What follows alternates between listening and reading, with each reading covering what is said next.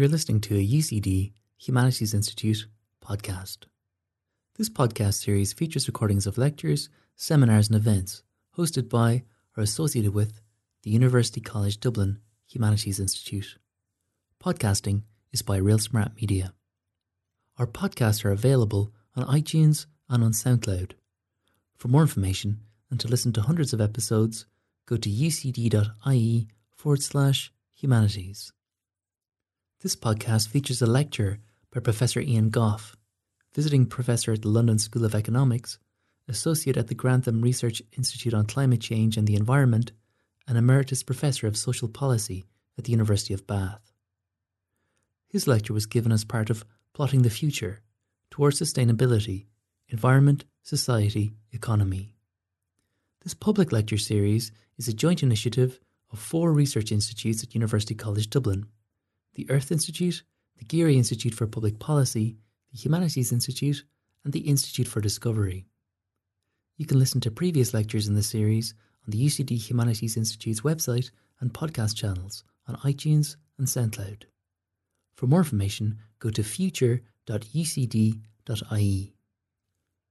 Professor Goff's lecture took place in UCD on the 26th of February 2020. The lecture, Climate Change, Inequality and Sustainable Wellbeing, was based on his most recent book, Heat, Greed and Human Need, Climate Change, Capitalism and Sustainable Wellbeing. I want to start off by talking about the dilemma, climate breakdown and inequality, the relationship between these two, and that inequality is both global and national. And then I want to spend more of the time on 2 meta solutions to this better way forward. The first is a supply-side approach, Green New Deal, and the second is a demand-side approach, which I call recomposing consumption in this book. And then I'll come to some conclusions. So the twin dilemmas, we are faced with global heating, climate breakdown, ecological crisis. And secondly, that's a relatively new set of problems. And then there's a much more longer-term problem of inequality, which has both a global dimension, I'll be talking about some aspects of that, and a within-country dimension, the rich world, left-behind regions, and so forth. And both of these huge challenges are fostering growing protests at the present time. And the basic bottom line is it's inconceivable that we can address one of these issues without addressing the other. To start off with is Kate Raworth's donut diagram from her book Donut Economics, which you may well know, which illustrates a safe and just space for humanity between an ecological ceiling and a social foundation. The ecological ceiling, she looks at the 9 planetary challenges identified by the Stockholm Institute. They're listed, shown around the outside. Climate change is only one of those. And one of the problems of my book, in a way, is that I only do look at climate change, not at biodiversity or water supplies or acidification of oceans. So that needs to be borne in mind. So that's the ceiling, but at the same time there's a social foundation. Millions of people suffer tremendous ill-being and unmet needs in the world today. And at the same time as the ecological challenge, there's the social challenge of bringing everyone up to some decent, sufficient minimum standard in various aspects of social life. Kate Raworth uses the Sustainable Development Goals to illustrate the social foundation here, or some of them. So we need to stay in this space. This is a picture of temperature rises since 1884. I'm sure you know all this. Anything which is yellow or orange or red on here indicates a rise in temperature over the last century. And I mean, a striking feature here is the colossal increase in temperatures in the Arctic area, which threaten severe tipping points if not guarded against. And this is caused by emissions, as everyone knows, predominantly of CO2, but also of other greenhouse gases. The impacts are already being seen. The direct impacts: sea level rise, species loss, storm damage, water stress, wildfires. The risks to human livelihoods and well-being following from that: food availability, water security, health, poverty, and then the more indirect impacts of climate migration, conflict, and so forth. I'm assuming that all this is pretty well known.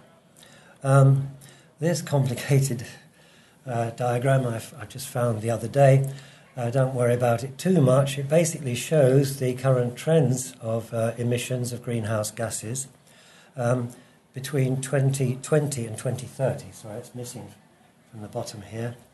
Just the next 10 years. The lines flowing upwards are the current policies, current scenarios for increases. The slightly lower lines here show the NDC scenarios if every country sticks to its nationally determined contribution announced at the Paris conference. And then these other lines show the necessary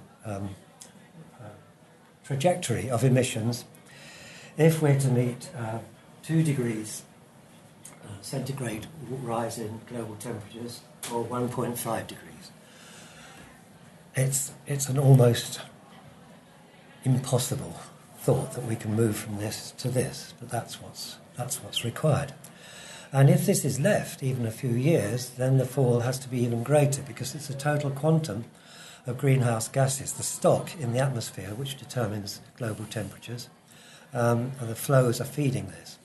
I should also say that these are net emissions, they exclude emissions absorbed by sinks of various kinds, especially forests and agricultural land. So there are other policies which can be used to try and achieve these low impact scenarios.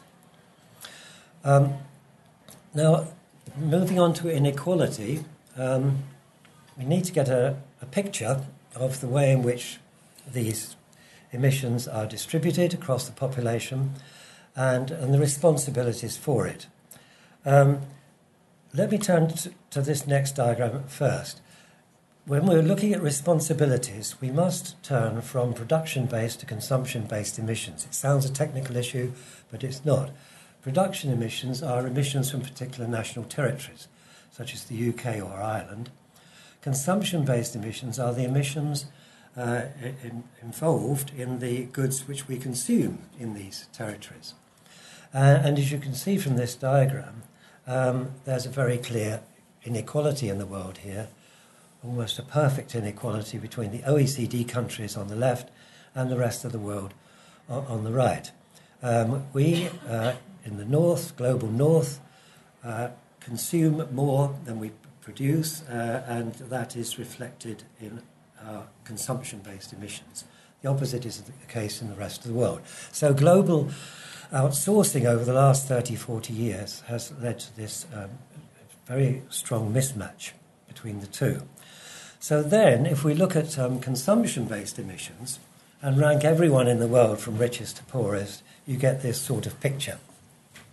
The top 10% on the world scale, which is everyone in this room, accounts for about 50% of total emissions, and the bottom half account for about 10%. And so we can speak about a double injustice. Those nations, classes and groups least responsible for past embodied emissions are most likely to be adversely affected. That's a huge generalisation, of course, but it roughly holds. And that's the double injustice. And to this I add a triple injustice, and that's what I'll spend quite a bit of time on, that the policies to mitigate this climate change can themselves exacerbate inequalities and harm vulnerable households and regions, or indeed countries. So this is the dilemma we juggle with here, given this. I just want to say that if we look at the effect of income inequality on emissions of countries, higher income countries, it seems higher inequality raises emissions, everything else being equal. So inequality itself raises emissions in high income countries. So it's an added factor that the inequality, which has risen since 1980, itself has pushed up emissions in the rich world. I'll come back to these issues of inequality and how it interacts with mitigation later on. So a fundamental argument in the book is that there are three essentially sort of meta strategies for dealing with climate breakdown, climate change. And the first is green growth, which is essentially a decoupling argument. We decouple rising output from emissions. So we have falling emissions and rising output. We can achieve that graph. And you could call this ramping up the eco-efficiency of production. And of course it's crucial and essential and covers all areas of life, from electric cars to buildings, to agriculture, to renewables and so forth. All this is very important. But I argue in the book that there's two problems with green growth. One is it can't work fast enough. It cannot bring down emissions at the rate that's required. And the second is that it's unethical. It doesn't tackle fundamental inequalities, especially of consumption, across the world today. So we have to go beyond it. And the beyond is usually, the third one here, post-growth. We have to move to a steady state economy and reduce absolute levels of consumer demand in the rich world in order to achieve a stable economy on a finite planet. And I've got lots of sympathies with the post-growth argument. I think at some stage it's inevitable that we confront it. But I also look at the world today of hyper-consumption, hyper-growth, a global capitalist economy, and ask myself, how can we do this? How can we achieve this in the next 10 years or so? We're talking about very tight time frames. And so I've interposed between the two a second strategy, which I call recomposing consumption, which is to switch from high to low carbon consumption patterns within the rich world without necessarily slowing down the growth in overall consumption. And in the rest of this talk, I want to talk about the first and the second here. I'm not going to be talking about post-growth, though there's an overlap between the second and the third. So I start off then with the what I'll call for short the Green New Deal approach, and look in some detail at that.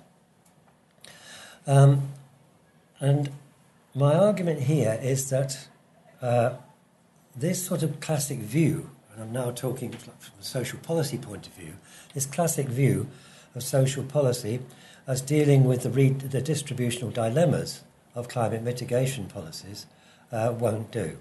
We have to get away from this notion of compensation to talk about eco-social investment. The myth of carbon pricing and compensation. Most economists that I speak to still say that there's one basic solution to this problem, which is to raise the price of carbon, either through taxes or trading schemes. And I've no doubt that it would help. But I mean, the sort of prices we're talking about, $100, $200 a tonne of carbon, are sort of way, way beyond what exists at present. But the other basic problem is that carbon pricing is almost always regressive, because the big three necessities of heating, food and basic transport are all very carbon-intensive activities.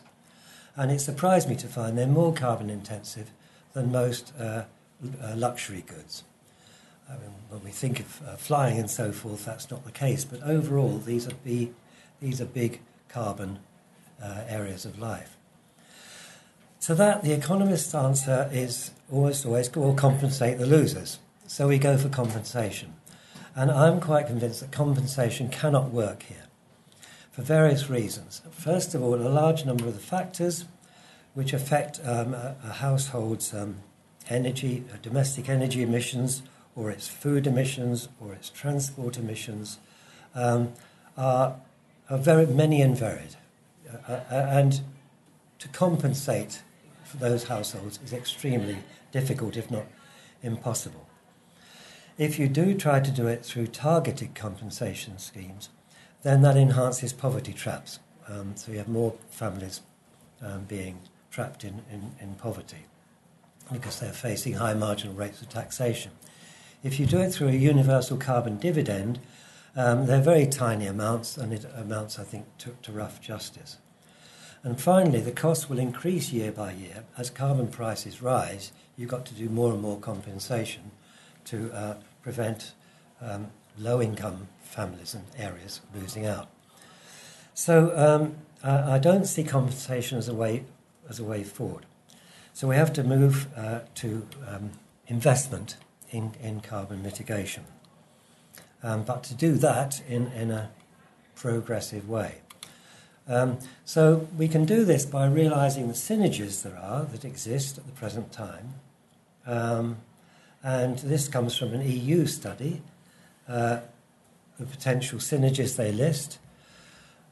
First of all, employment. There's employment in all the new green industries of various kinds. Of course, there will be a loss of employment in the traditional fossil-rich industries, but they consider that on balance there will be a growth of jobs, green jobs, a net growth of all jobs. Then there's air pollution. Then there's energy poverty. There's nutrition, sustainable livelihoods, and the reduction in conflicts and climate-induced migration. This is their list, and so the argument is that if we pursue the right policies, we can achieve improvements in well-being at the same time as reducing greenhouse gas emissions. And the EU's strong here by saying we must mainstream these. These are not ex post remedial action. The compensation I was talking about, this has to be right in from the start. And so we have eco-social investment. And so I would argue that investment has priority over carbon pricing. We've got to move towards front-loaded investment. And I was struck here by the example of the London congestion charge, which wasn't particularly an environmental policy, but the London Council realised that before bringing that in, they had to supply necessary improvements in public transport, and 400 new buses were bought and put on the London network. So you had upfront investment first, then you raise the charges. So the key eco-social investments, we're talking about retrofitting the housing stock. That's 27 million dwellings in Britain, many of which are very poorly insulated. As public transport, as decarbonising food production. And all of these require upfront investment, which raises a whole set of political economy questions. Clearly, it involves bond finance by governments or other agencies.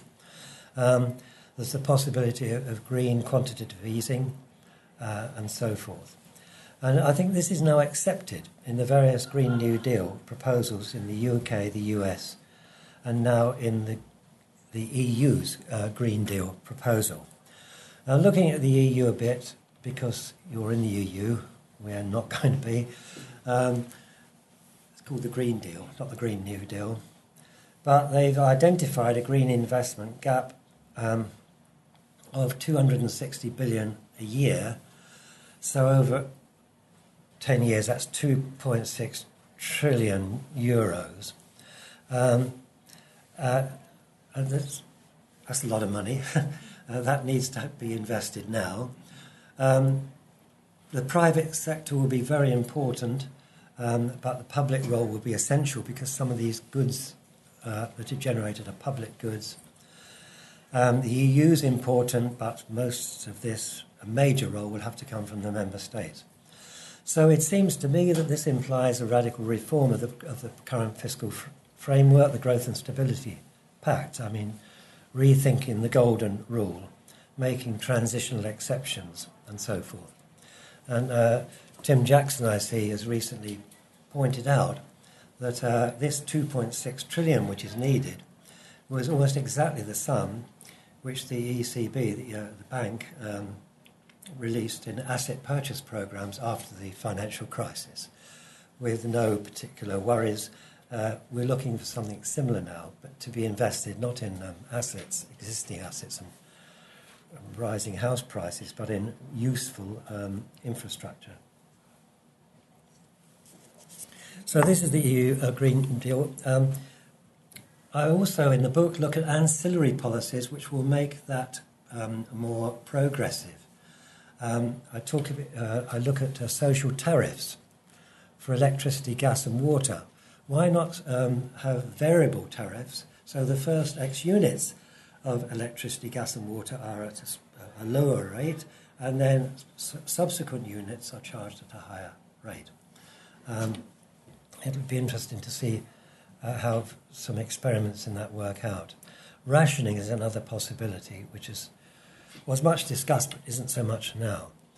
And then I'd add here that to rebuild and extend the European welfare states. The welfare states we have are themselves very important climate policies. They aid climate adaptation, they enhance resilience, and so they're a precautionary strategy in their own right. So I'm talking about sort of extras on top of the existing welfare states. Okay, so now I want to turn to the second area, which is recomposing consumption. As I've said, all that I've spoken about so far is absolutely essential, but will be inadequate. It's insufficient, and it doesn't tackle pricing, luxuries, inequality. So what do I mean by this? Well, here's one example. Apologies to all of you who have SUVs at the moment. This is a calculation by the World Bank of all places. If 40 million SUVs in the US were changed for ordinary cars, all people in the world could have electricity within that emissions framework. 1.6 billion people who don't have access to electricity could have it if there was this switch in SUVs. And just recently, the IEA have come out, the International Energy Agency, saying that the growth of SUVs, not just in the US, but throughout the rich world and throughout much of the world, was a major contributor to global carbon emissions. So that's just one example of what I'll call a luxury, which something has to be done about. So we must begin to recompose consumption by switching from high to low carbon goods and services. Now, one way of doing this is to develop this is equivalent to a demand-side policy. And the thinkers in this area distinguished supply-side and demand-side policies, and the new IPCC report will have a chapter on demand-side policies for the first time. And it will have some version of what's called the improve, shift, avoid, or sometimes the avoid, shift, improve model of thinking. It's been developed in Germany mainly in relation to transport. So improving transport is moving towards, for example, electric-built vehicles. You have an improved eco impact of the existing fleet of vehicles. Shifting goes beyond that to talk about replacing cars with other forms of mobility, walking, cycling, public transit, and so forth.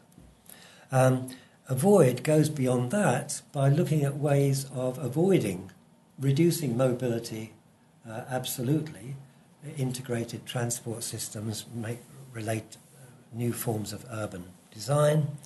Teleworking is another way.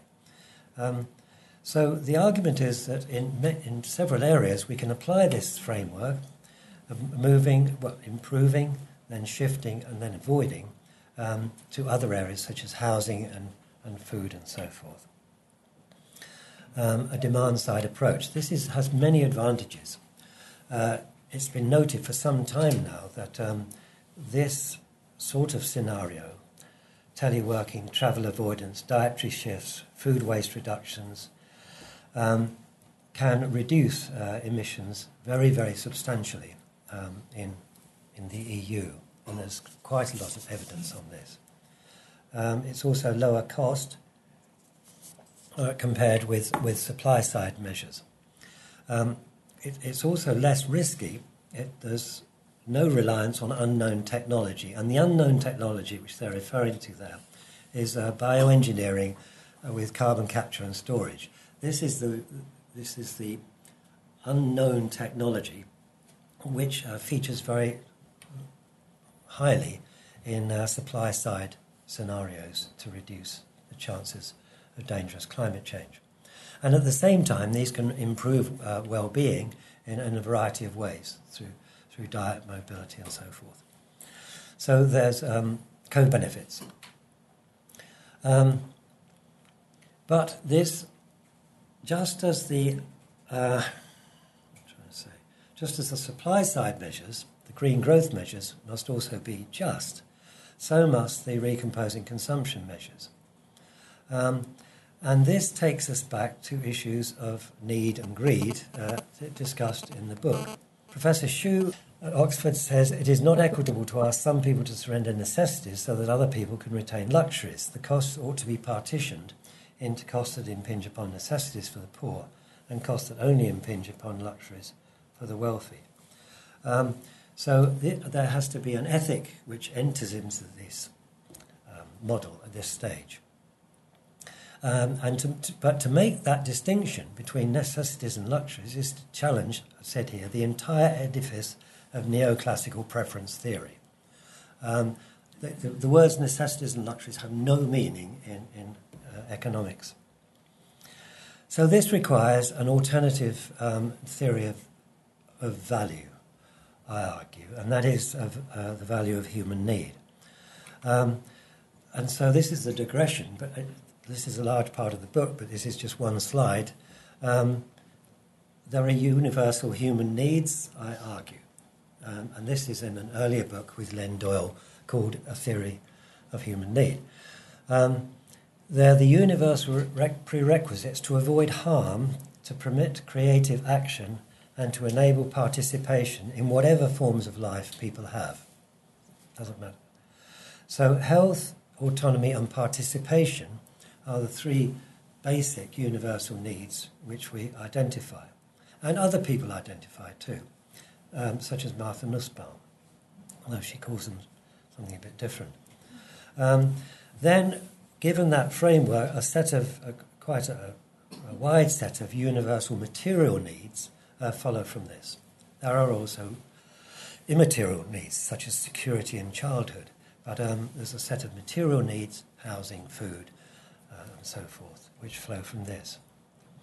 And the argument in the book, in the needs book, and also in Heat, Greed and Human Need, is that these human needs trump present and future consumer preferences. They have more moral weight than human preferences. So that's the sort of argument in 1 minute.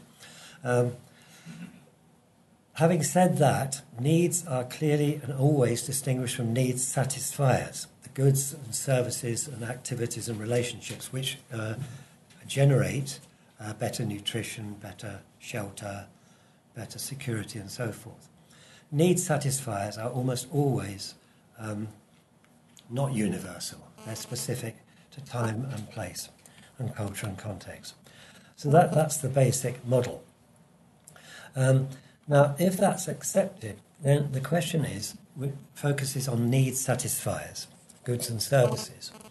And how do we distinguish necessities and luxuries within a democratic society and within a consumer society, which ours now is.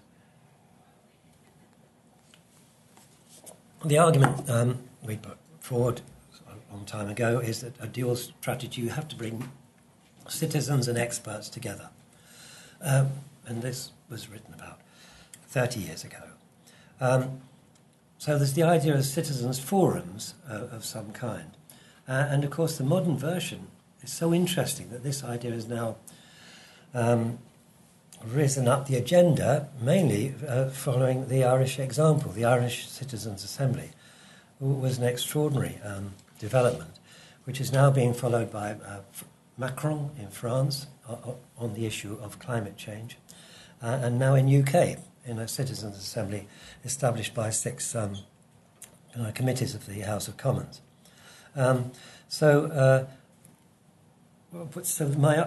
How do you challenge consumer sovereignty is the issue.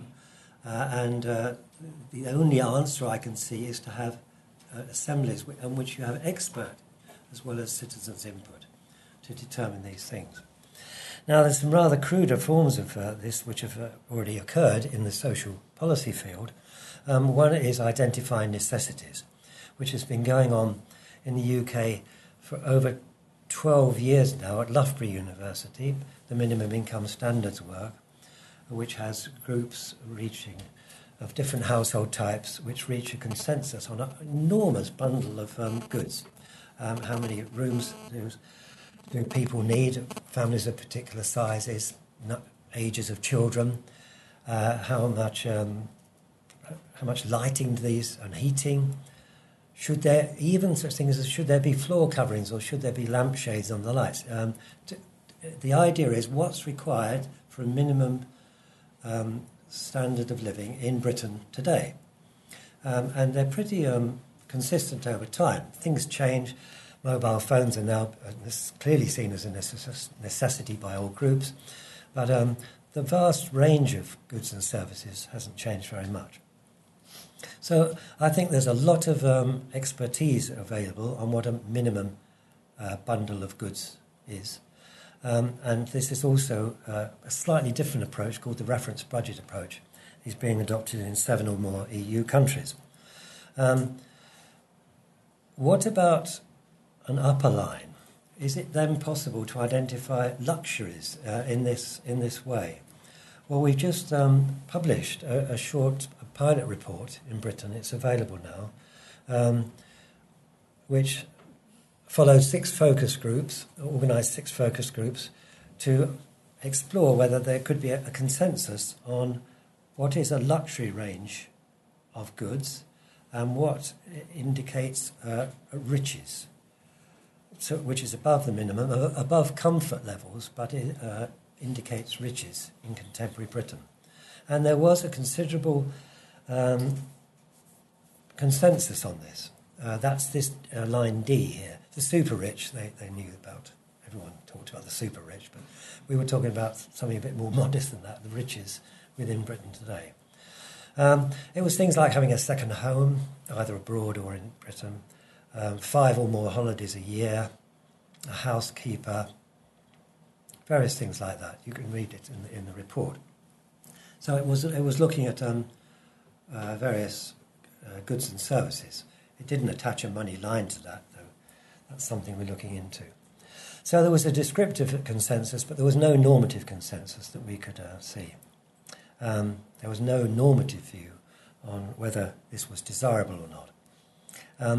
But this was an area with very little expert input, and it was not a long way away, really, from a citizens' assembly type approach. Anyway, I put these forward as sort of concrete examples of how one might start to think about the range of consumption in the developed world. This will also require some consumption-based eco-social policies, I call them, and there are 2 here. One way is to increase the social consumption, the amount which is delivered through publicly through public services of various kinds. This is the argument for universal basic services, which Anna was talking about earlier this morning. And there seem to be quite strong arguments here on both equality grounds and sustainability grounds. For example, I've just seen some recent figures on the carbon footprint of the American healthcare system and European healthcare systems. And they're enormously different. The American healthcare system's carbon footprint per person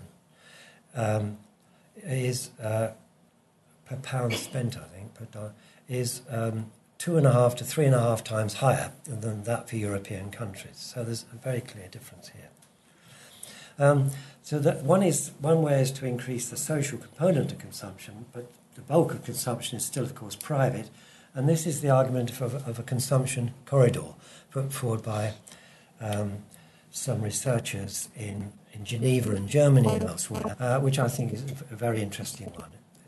It's the SCORI group, as it's called, and which can be looked at. So the argument is to define a corridor between minimum standards, allowing every individual to live a satisfactory life, and maximum standards, which will stay within ecological limits. And I think that's a very interesting sort of field of research. To back this up, in the book I discuss a whole set of policies, one of which is a smart VAT. We have a consumption tax, it's called VAT. Why not start varying it according to the types of goods and services?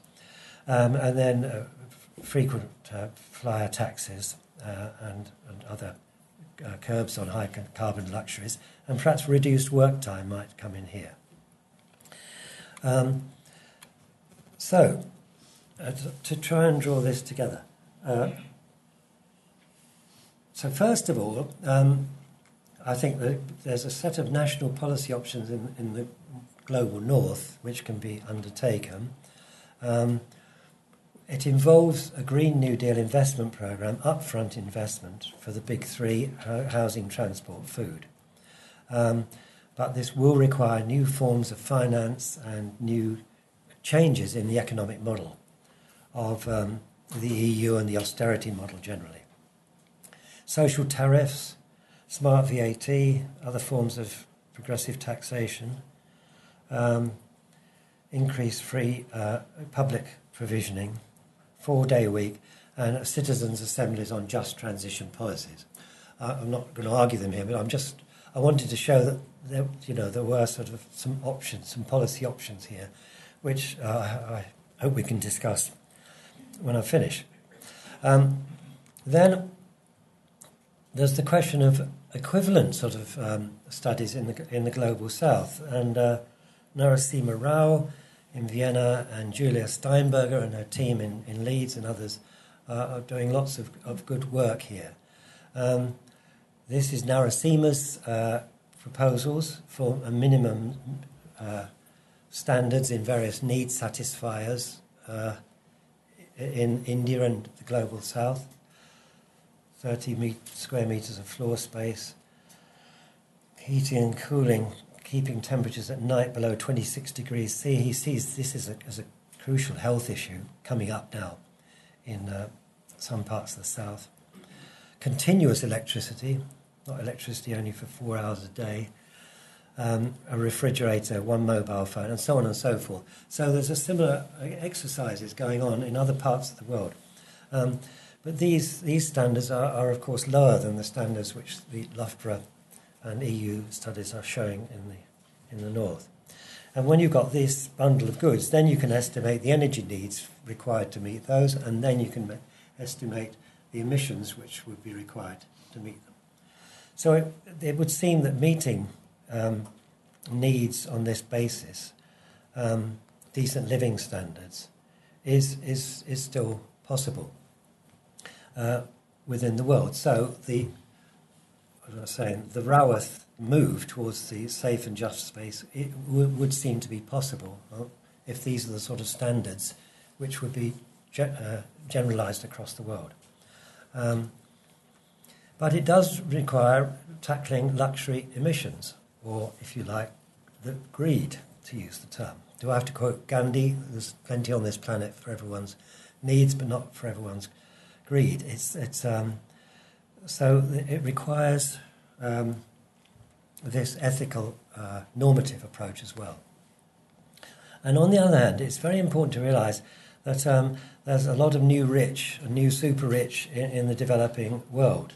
And Chakravarti, this is an estimate for some time ago, thinks that 1/2 of all high emitters will soon be living outside the OECD. These are rich Indians, Chinese, Latin Americans, and so forth.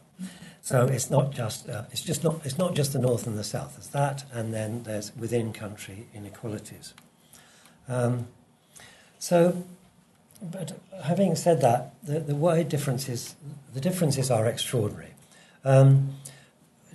Tim Jackson and Angela Druckmann calculated it. If everyone in Britain was on the Loughborough minimum standards line, then we would still be emitting 7.3 tonnes per person per year of carbon, whereas the goal should be something like 2 tonnes or less.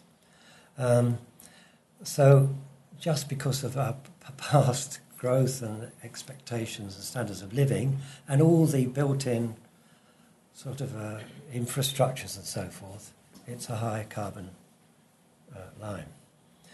And yet the IPCC latest estimate for the available global carbon budget is 420 billion tonnes. If you divide this figure between all the people today and all the years left this century, it comes to 0.7 tonnes per person. So that figures, I just put that there to illustrate how some of the dilemmas still exist. And also, Europe's progressive policies seem to be linked to our export of emissions, which I started off by saying that we're not responsible for all our emissions. This is, don't worry about the details, but this is some extraordinary work going on at Leeds, which looks at biophysical boundaries transgressed along the bottom and social thresholds achieved on the vertical axis. The goal is this top left-hand corner, and societies with high levels of social thresholds and no physical boundaries transgressed. All the countries, no country in the world comes anywhere near that, but you can see the differences between the 3 countries illustrated here, India, China, and the EU. India, very few biophysical boundaries transgressed, but very, very poor standards of need satisfaction. The EU was the opposite, and China somewhere in between. And it illustrates then that there are different trajectories which must be followed in order to achieve this nirvana in the top left-hand corner. We're not talking about the same things in different parts of the world. So for conclusion, I wonder whether to put this down. It seems a bit hard, but there is no we. In the rich world, Green New Deal and supply-side policies are essential, and they're more in keeping with current economy and economic models. But demand-side consumption policies are also urgently needed and ethically convincing, yet pose profound challenges. But when we turn from the rich world to the rest of the world, we're talking about 2 or more, 3 or 4 or 5 different minimum consumption lines because of just the reality of where we start from. And so the argument must be that we think about these lines and then we go for contract and converge over time. The goals remain rather safe and just space, but there are different roadmaps and routes to achieve them. But an ethical transition programme then would require that they converge as rapidly as possible. And this must involve, I think, renewed scrutiny of the luxury or riches line in the north and the south. We have to marry concerns with climate mitigation and planetary good management with these ongoing ethical concerns about inequality. So I'll stop there. Thank you.